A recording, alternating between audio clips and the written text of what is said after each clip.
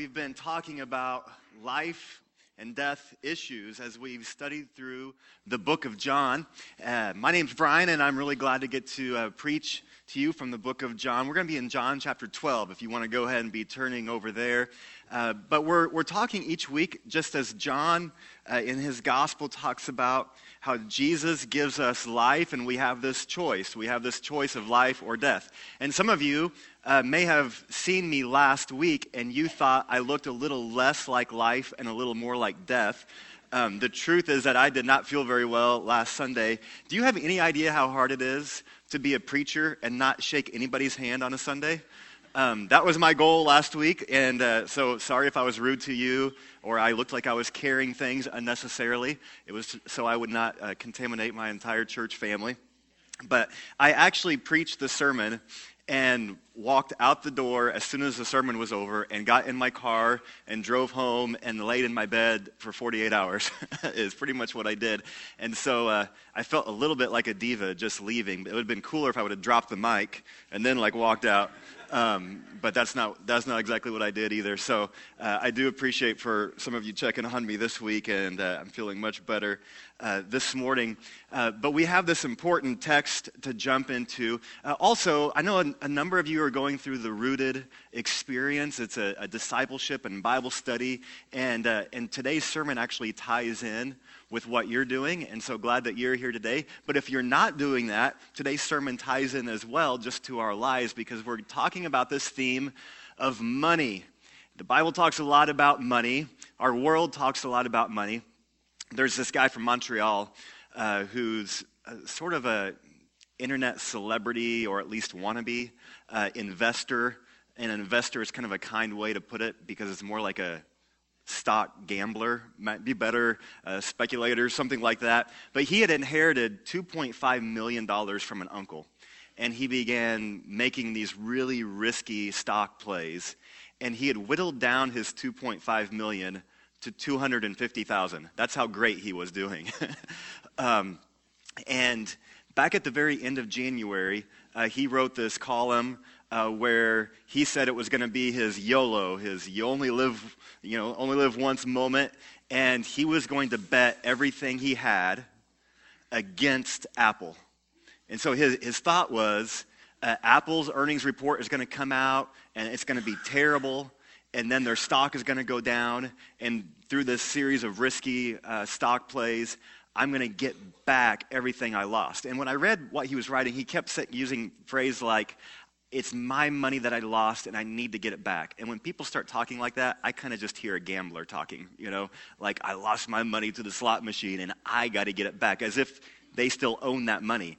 Well, this guy, put it all in, wanted to get back all of his money, and what he needed was for Apple stock to go down in order to get it back. But if Apple stock went up, he was going to lose it all.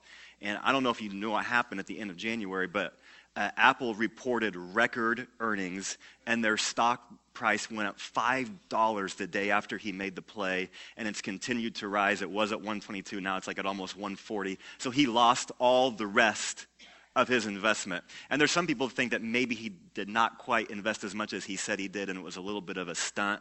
One way or another, it was a really terrible idea that this guy had, betting, not just that he bet against Apple, a company that's done well for a long time, but just that he bet it all to begin with. Why would you do that? What is it about money that can make such a fool out of us? Because we can point fingers at him and talk about him, but if we had time, could we not all go around and just share, here's the stupidest financial thing I ever did? And we would go around and we would say, yeah, I invested in this. Or, yes, I sent off and I bought one of those knives that's supposed to cut through shoes. Why do we need to cut through a shoe? We could go around, yes, I got this great vacation package. Or, yes, I bought this really expensive, jacket and it fell apart, after one wash. Or, we've all done dumb things with money. And what is it about money that can lead us to just do so many foolish things? How tightly you hold your money is really how tightly your money holds you. And when you think about this guy, he wasn't holding his money anymore, was he, this investor? I mean, his investments or his wannabe investments had gotten a grip of him. They were holding him. It can turn around in a heartbeat. And before we jump into our key text in John chapter 12, I just want to begin with this cautionary warning from 1 Timothy 6. I think 1 Timothy 6 ought to be something that we just read every once in a while to remind us about a godly view of money. It starts off good. 1 Timothy 6, verse 6 says, "But godliness with contentment is great gain. For we brought nothing into this world, and we can take nothing out of it. But if we have food and clothing, we will be content with that." Will you? Those who want to get rich, here's the warning. Those who want to get rich fall into temptation and a trap and into many foolish and harmful desires that plunge people into ruin and destruction. For the love of money is a root of all kinds of evil. Some people eager for money have wandered away from faith and pierced themselves with many griefs. You've known some of these people. Maybe that person is you, because all of a sudden we're not just talking about financial ruin here.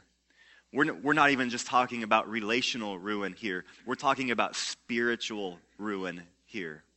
That's the kind of hold that money can get on us when we begin to chase it, when we want nothing more than to get rich. As you read through Proverbs and Ecclesiastes, you just read warning after warning of don't chase this thing. Don't sacrifice everything you've got in order to try to chase this thing called money, because it will take a hold of you and chew you up and spit you out, and you'll be left with ruined relationships, friendships, marriage, jobs, health, all of these things, maybe even spiritual life. So let's look at John chapter 12, because there's this incredible story in which we see in the same story two very different people and how they viewed money. Could not be more different, and we can learn from both of them. And so John chapter 12, we're going to begin in verse 1. 6 days before the Passover, Jesus came to Bethany, where Lazarus lived, whom Jesus had raised from the dead. Here a dinner was given in Jesus' honor. Martha served while Lazarus was among those reclining at the table with him. Then Mary took about a pint of pure nard, an expensive perfume. She poured it on Jesus' feet and wiped his feet with her hair. And the house was filled with the fragrance of the perfume. But one of the disciples, Judas Iscariot, who was later to betray him, objected. "Why wasn't this perfume sold and the money given to the poor? It was worth a year's wages." He did not say this because he cared about the poor, but because he was a thief. As keeper of the money bag, he used to help himself to what was put into it. "Leave her alone," Jesus replied. "It was intended that she should save this perfume for the day of my burial. You will always have the poor among you, but you will not always have me." Meanwhile, a large crowd of Jews found out that Jesus was there and came not only because of him, but also to see Lazarus, whom he had raised from the dead. So the chief priest made plans to kill Lazarus as well, for on account of many of the Jews were going over to Jesus and believing in him. So there's a lot going on to this story. And can we just begin talking about the very end there? As I was reading verse 10, I thought, was there ever a more stupid plan concocted by anybody in the history of the world to say, well, Lazarus is alive now, how can we get Jesus back? Well, let's kill Lazarus again. Of all the people that you want to kill, I'd leave that dude alone.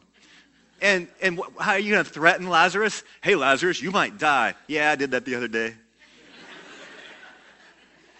Bring it on. But when you're so angry and you're so jealous, you don't necessarily think straight, do you?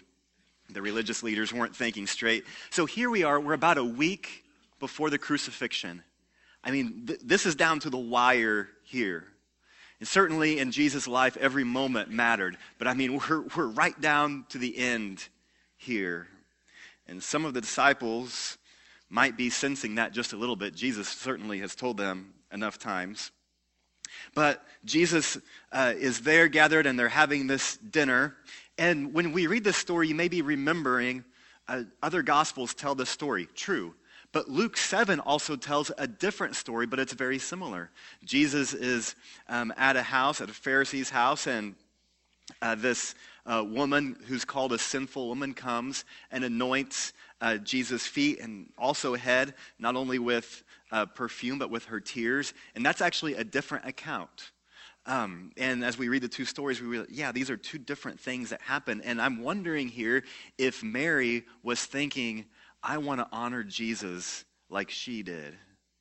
It seems like a bit of copycatting what had been done before, but certainly her heart is in the right place. And so what I want to do this morning with you, if you want to look on your sermon page, this might be helpful, but do something just a little bit different. I just want to kind of do a contrast between Mary and Judas. I want that to kind of be the thick of our study this morning, because it just seems like that's what the text is doing here. We got a contrast between these two people. And so think about these two. We have Judas here on one side, and we have Mary on the other, and how different they are. And for Judas, he's fearful. People who are hanging on to money and money is hanging on to them are very fearful. They're always afraid they're going to lose it, and they're never going to have enough. And yet Mary, and I'll kind of combine the stories just a little bit of Mary and also the sinful woman from earlier. Mary, she's joyful. And when your heart is in the right place with giving and with money, it all of a sudden gets fun to give. You're full of joy when you give. Can you think back on times in your life when you have given and helped somebody and you just walked away grinning ear to ear? Because you knew you did the right thing and you got to bless somebody and help somebody. It is a beautiful thing. And she did not give just a little bit. Did you hear how much it was? A year's wages. So what do you make in a year? 20,000, 30,000, 50,000, 100,000, whatever it is, that's how much the perfume cost. She spent a year's wages and dumped it out on Jesus. You're thinking, really? Yeah, really. And she did it with joy. And Jesus says, she does well here. She did the right thing here. And Judas, he was greedy. But Mary, she was content. And Judas always needed more and more and more and more. And we fall into this trap so quickly, don't we? And it's easy for us to look at other people and think, man, how could they be, how could Bernie Madoff be ripping off people when he already has so much money? How could he be so greedy? How could that Hollywood star not pay their taxes even though I know how much money they made in that last film? Why would they do that? And again, we begin to point the finger at other people, and we need to maybe look at ourselves and say, well, relatively speaking, I have a lot of money. When you look around globally, I'm rich, and yet I want more and more, and we want more and more. And we probably just need to look inward and say, am I greedy? Am I like on this treadmill of I never have enough? I always just need more, more, more, more. Or have I become content like this woman, like Mary? Said, I got enough. And maybe this is going to set me back for a long time. But I still have enough to be generous. Judas, he was fearful, Mary joyful. He was greedy, Mary content. And he was, the text says it, a thief. So he was the keeper of the disciples' money bag. And as the disciples traveled, they would needed to get into that, buy food. I imagine they oftentimes helped people and helped the poor, help others. And Judas apparently was helping himself to it. That's one way to put it. So, they don't really need that. They don't really need that. They don't really need that. My best buddy from growing up works loss prevention for Lowe's, and he has some really interesting stories.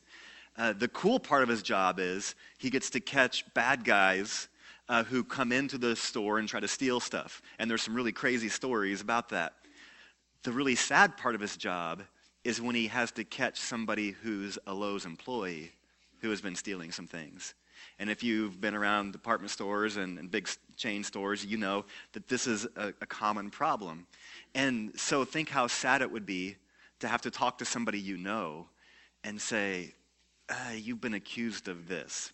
And Scott has told me that the key to getting a confession is to begin making excuses until one of them sticks. Because the moment that you say the right excuse, the person is way more apt to kind of break down and confess. For instance, I heard your car broke down, and you were just thinking, Lowe's doesn't really need this, but I sure do to make this car payment.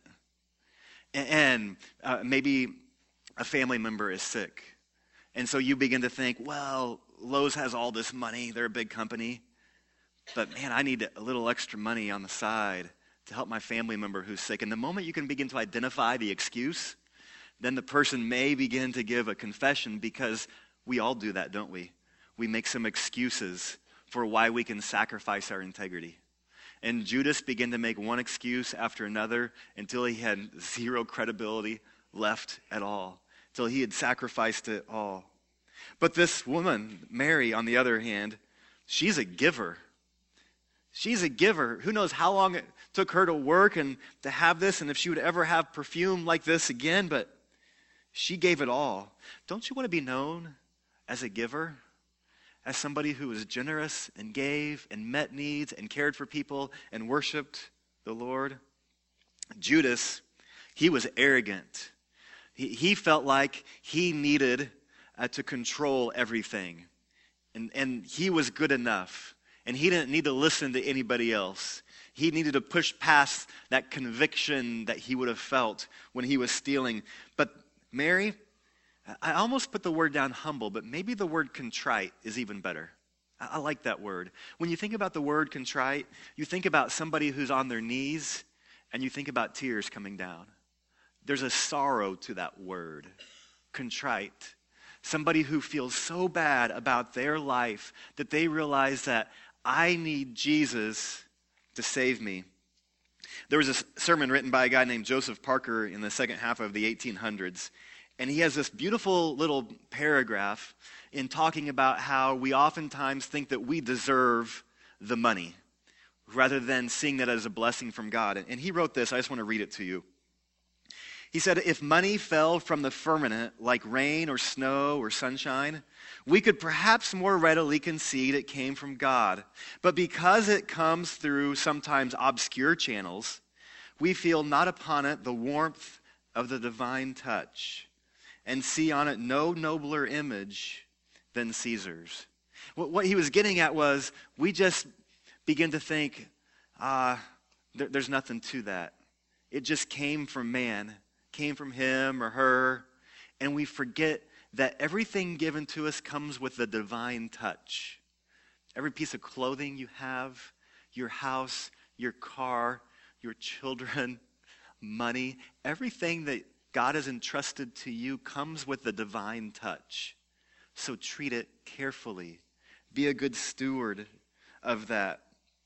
Next, we see that Judas was bitter, but Mary was forgiven. You get this bitterness with Judas, and where does it lead him? It leads him to suicide, to hanging himself. That's how his life ends. And do you remember what he did right before he committed suicide? He had betrayed Jesus for 30 silver coins, but he threw those coins back. Why?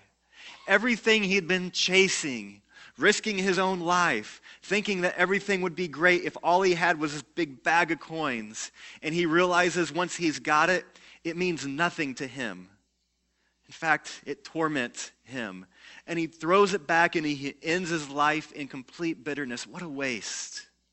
And so many other people have wasted their life, maybe not quite that dramatically. Maybe that's not how their life ended. Maybe they actually died with with those 30 coins, in that bag on their chest. And that's how they went. Still, what a waste to go that way, clinging tightly and thinking that that's important.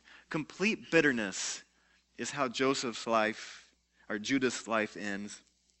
But for Mary, she experiences forgiveness. The sinful woman who came to Jesus experiences forgiveness. And Jesus says, you know, people who have been forgiven much, they love much.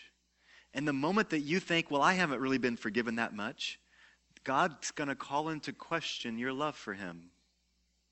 Because if you think, well, I don't really need that much forgiveness from God, I'm pretty much a decent person, then God says, I'm worried about your love for me.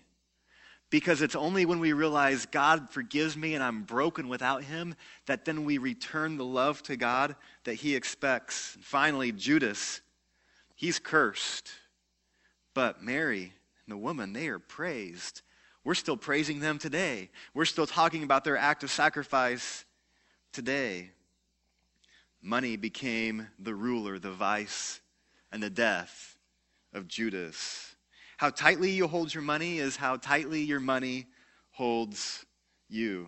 When you think back to John 6 and the feeding of the 5,000, remember the concern? We talked about this text last week. The concern was, how are we going to feed all these people?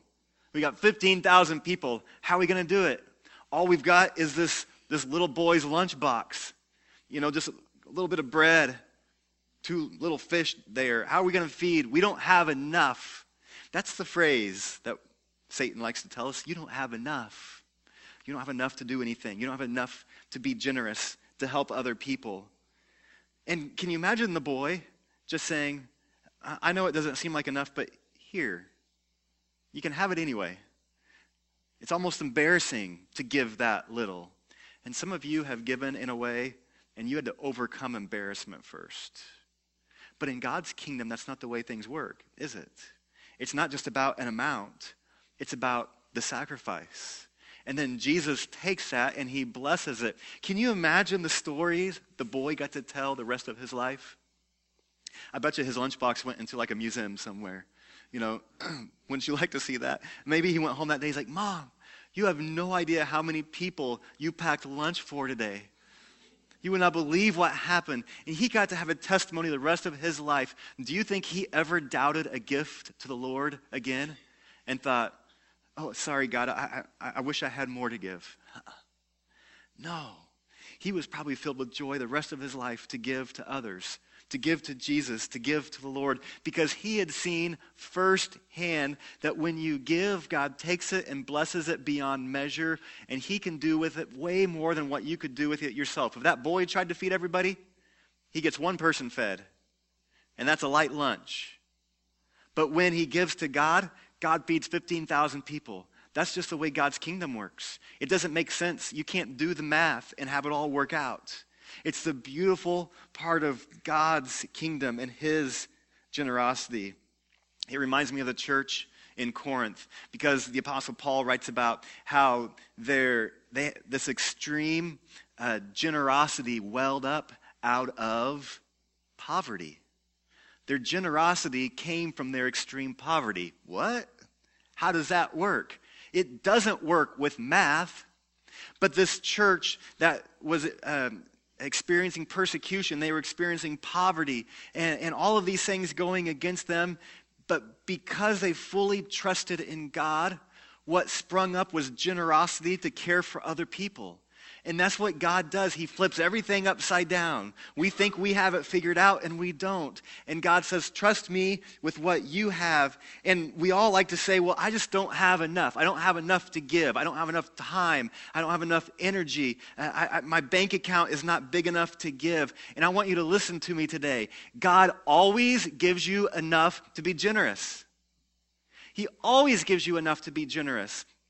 And I realize when you look around, you're looking, well, if only I had that much money, then I would really be generous with people. If only I had that person's amount of free time, then I would really be generous with my time. If I had that person's energy, just this endless supply of energy, then I would really be generous with the energy in my life to give to other people. Quit thinking that way. That is a lie. If that boy would have believed that lie, 15,000 people would have gone hungry, okay? But because the boy said, no, I have enough to be generous, everyone gets fed. And I'm telling you, you have enough to be generous. God knows what he's doing with you. And he gave you enough time in your life to share it, and energy to share it, money to share it. So be generous with what you have. You have enough to be very generous and to bless people and to honor the Lord and never think the other. A phrase I first heard when I came to Highland Park, and it's always stuck with me, was this: not equal amounts, but equal sacrifice. It was in the middle of a building campaign, and we talked about how many people here at Highland Park were going to give to that. It's when the activity center, the whole gym, got built. And it's been used for ministry for 18 years in amazing ways. But the idea behind that phrase is, listen, we have all these different people from different income levels. And so one person's gift, we're not measuring it against anybody else's. We're not out for that. But what we commit to as a church family is not to give the same amount, but to give with the same amount of sacrifice. Equal sacrifice. And that's God's kingdom again. Don't you want to be part of a church family that you look around here and you think, wow, sacrifice, sacrifice, sacrifice, sacrifice. Everyone giving, everyone being generous, not comparing me to you, and we're not writing names up here and say, well, this is how much so-and-so gave, and Brian only gave this much. No. It's equal sacrifice. We're all sacrificing together. We're all being compassionate together. You know, God entrusts so much to us. There's this difference between being an owner and being a manager. And so often we think, well, I'm the owner of everything in my life. I own my money. I own my car. I own my house. I own my health. I own my time. And God says, that's not the way it is. I gave you your health. I gave you your life. I gave you your kids. I gave you money that you may have. I gave you the house, everything. So you are just a temporary manager. So manage it well. The biblical word is stewardship. Be a good steward of that. Take what God has given to you, he's entrusted to you, and be a good steward with that. And don't assume that you can outsmart God with it, and that you can do more with it than God can do with it. No, we can't. We never can. There's a thing that Dave Ramsey says that I appreciate. And by the way, on our Facebook page, we loaded a link or two that have some budget helps and things like that if you are thinking, man, I need to do some homework when I get home. But one of the things I like that Dave Ramsey says, I was listening to him a while back, he says when he walks around his office, if he sees somebody like messing around, he'll only see them messing around once. If somebody's on Facebook or texting with a friend and messing around, he doesn't want to be a dictator. He wants people to have fun. But there's a fine line between having some fun spirit in the office and just goofing off and not working. And he'll actually say to them, you are stealing from me because I'm paying you to work during this hour. And if you're not working, you're stealing from our company. Don't do it again. Or pack your box and go home. Because I can't afford to pay people to mess around. Don't be a thief. And that kind of similar harsh language we read all the way back in the book of Malachi, chapter 3, God says, you are withholding your gifts from me. You're stealing from me. So knock it off. Quit it. Don't assume that you're the owner of that and you can keep it and you're not supposed to be generous with it. No, don't do that because I will call you a thief. And that's what God does. It's pretty harsh language for us, so I think we ought to read it and listen real carefully. The biblical principle is fairly simple. It is this: when we are given money, we give first, we save next, and we live off the rest. It's just a really simple way to go about it. And whether you are a high school student and you're making $10 from raking some leaves, or you're making $1 million a year, no matter what you are on income level, if you will practice this principle, you will find that greed will not overtake you. Because if you get money, then the biblical principle is the first thing you do is say, God, I want to give to you. That's called giving back the first fruits of the harvest. With harvest, it was maybe easier because it didn't come, just in a bank deposit. You could actually see it. You could see all your fruit right there. And you think, okay, here's the first basket of apples from the apple tree. Lord, here you go. This is for you. And then you take the next and you think, okay, we need to put away a little bit for savings for harder times. And you need to put some money away for savings too, so that you can meet opportunities when they come up, so you can care for a family member who has a crisis. God doesn't want us to live in just absolute chaos with our finances. We read especially go through and just read Proverbs. It talks a lot about the idea of saving and being wise with that. There's a difference between saving and hoarding, though. And Jesus talks about that. You know, the hoarding is all about my comfort, all about me, and I need more. Saving is wisdom and thinking about other people as well. So we give first, we save next, and then we live off the rest. So if it's $10,000, then the first thing I can say is I'm giving. And maybe 10% is your benchmark, and you're taking $1,000 and saying, I'm giving this. And then you're thinking, I need to save. Here's $500 that's going to go into savings. And then I'm like, okay, now I got $8,500. That's my budget now. Now I got a number to work with. And usually what we do is we do the opposite way around. We live and we buy this and we buy this and we buy this and we overextend. And the average American has $14,000 of just credit card debt. We're not talking car payments and other things on school loans on top of that. So there's all this debt that's eating us up. And then when we get to the end of that, we're like, I probably should have saved something, and I feel bad that I can't give. And it's just not a healthy place to be. And listen, I get it. Lots of us may feel like we're there right now, and God's not looking down, judging you, and being angry and beating you up. I don't want you to feel that. But I do want you to realize that when we learn truth, that God says, I love you, I come to you in grace, but now I expect you to obey. And I'd like you to be wise with this and to take this, that God did not set this out in order to punish us, but to set us free, because guilt just kills us. And debt, how many marriages have been rocked because of financial troubles? How many churches haven't been able to do what God had set out in front of them? How many businesses shaken? How many people have had this stress in their lives that they can't overcome? And so God has done us this wonderful favor, this great blessing, by saying, here's a way to overcome greed and stress in your life. Here's the pattern. And I know it may be messy for a while, and it may be hard to get there, but you can do this. And God wants to bless us with that. I want to jump back to 1 Timothy chapter 6, because there's just this beautiful kind of ending to this chapter. Verse 17 says, command those who are rich in this present world not to be arrogant, nor to put their hope in wealth, which is so uncertain, but to put their hope in God, who richly provides us with everything for our enjoyment.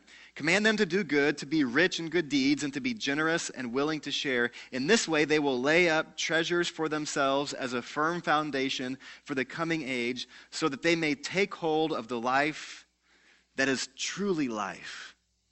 Don't you want to take hold of the life that is truly life? Don't you want to give your life to something that matters, to something that's eternal? Imagine what would have happened if Mary would have found out that she was going to die the very night after she had anointed Jesus' feet. She had spent all that. Do you think she would have gone to her deathbed in regret or with joy? No, but there's so many financial decisions that we make. And if that was our last one, we'd be thinking, oh man, I wish I could take that one back. I wish I could take back that one. I wish that's not the one I was going to die on. I wish I could have a do-over. And see, when we honor the Lord with generosity, there's not regrets there. You think about the generosity of Jesus, even as we've been looking in the book of John. When he fed the people, we studied this last week. Do you remember, were there leftovers? There's tons of leftovers. What does that tell you about Jesus' provision? It means that he gave lots. It means he said, hey, Peter, ring the bell. People can come get seconds. I want everyone to have a full belly here. Jesus is so generous with us. Even with a meal, he says, I want everybody to have plenty. I want everybody to come back for seconds and thirds, and then there's still leftovers. There's all these baskets left, a dozen baskets left full of food. That's Jesus. Just before then, we we read about Jesus meeting the woman at the well in Samaria. And do you remember what the people begged of Jesus? They said, don't leave us, but stay and teach us for a little while. What does Jesus do? He drops everything and says, okay, I'll stay 2 extra days for you. Why? Because Jesus is not only generous with possessions, but he's generous with his time. And Dave preached the week before that about Nicodemus, who had come and met Jesus late at night. He says, can we have a conversation? I'm sure Jesus was tired. I'm sure he would have loved to have gone to bed. But what does he do? He stays up in the middle of the night talking to this skeptic guy, Nicodemus, maybe unsure even of his motives.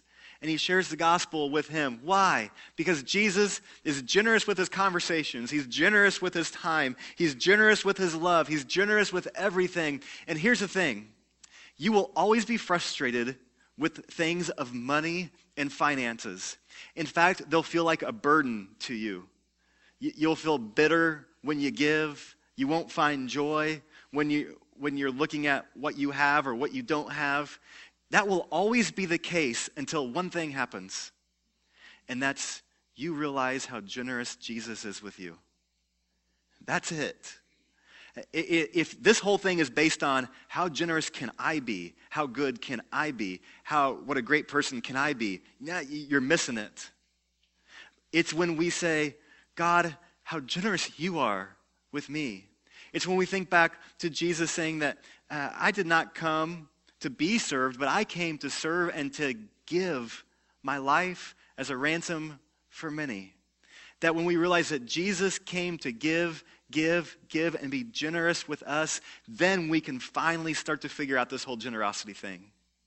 In fact, we can start to figure out everything. Because when we say, Jesus, I thank you that you came and that you gave your life and I want to follow you, then Jesus transforms us from the inside out and everything about us changes. This sermon isn't about money. This sermon is about life. This sermon is about what Jesus wants to do inside of you, and that he loves you so much and he comes with compassion and generosity. And today we just want to say, would you say yes to the generosity of Jesus, who says, I came and I loved you so much that I gave my very life for you. This morning, if you would like to give your life to Jesus, we would love to visit with you and talk with you, pray with you. There'll be some folks up front that would be glad to pray with you. If you would you stand with me, and I want to pray for us. And if you would like to make a decision even during this song, you're welcome to come up. If you would like to mark your card for someone to study with you later, we would love to do that as well.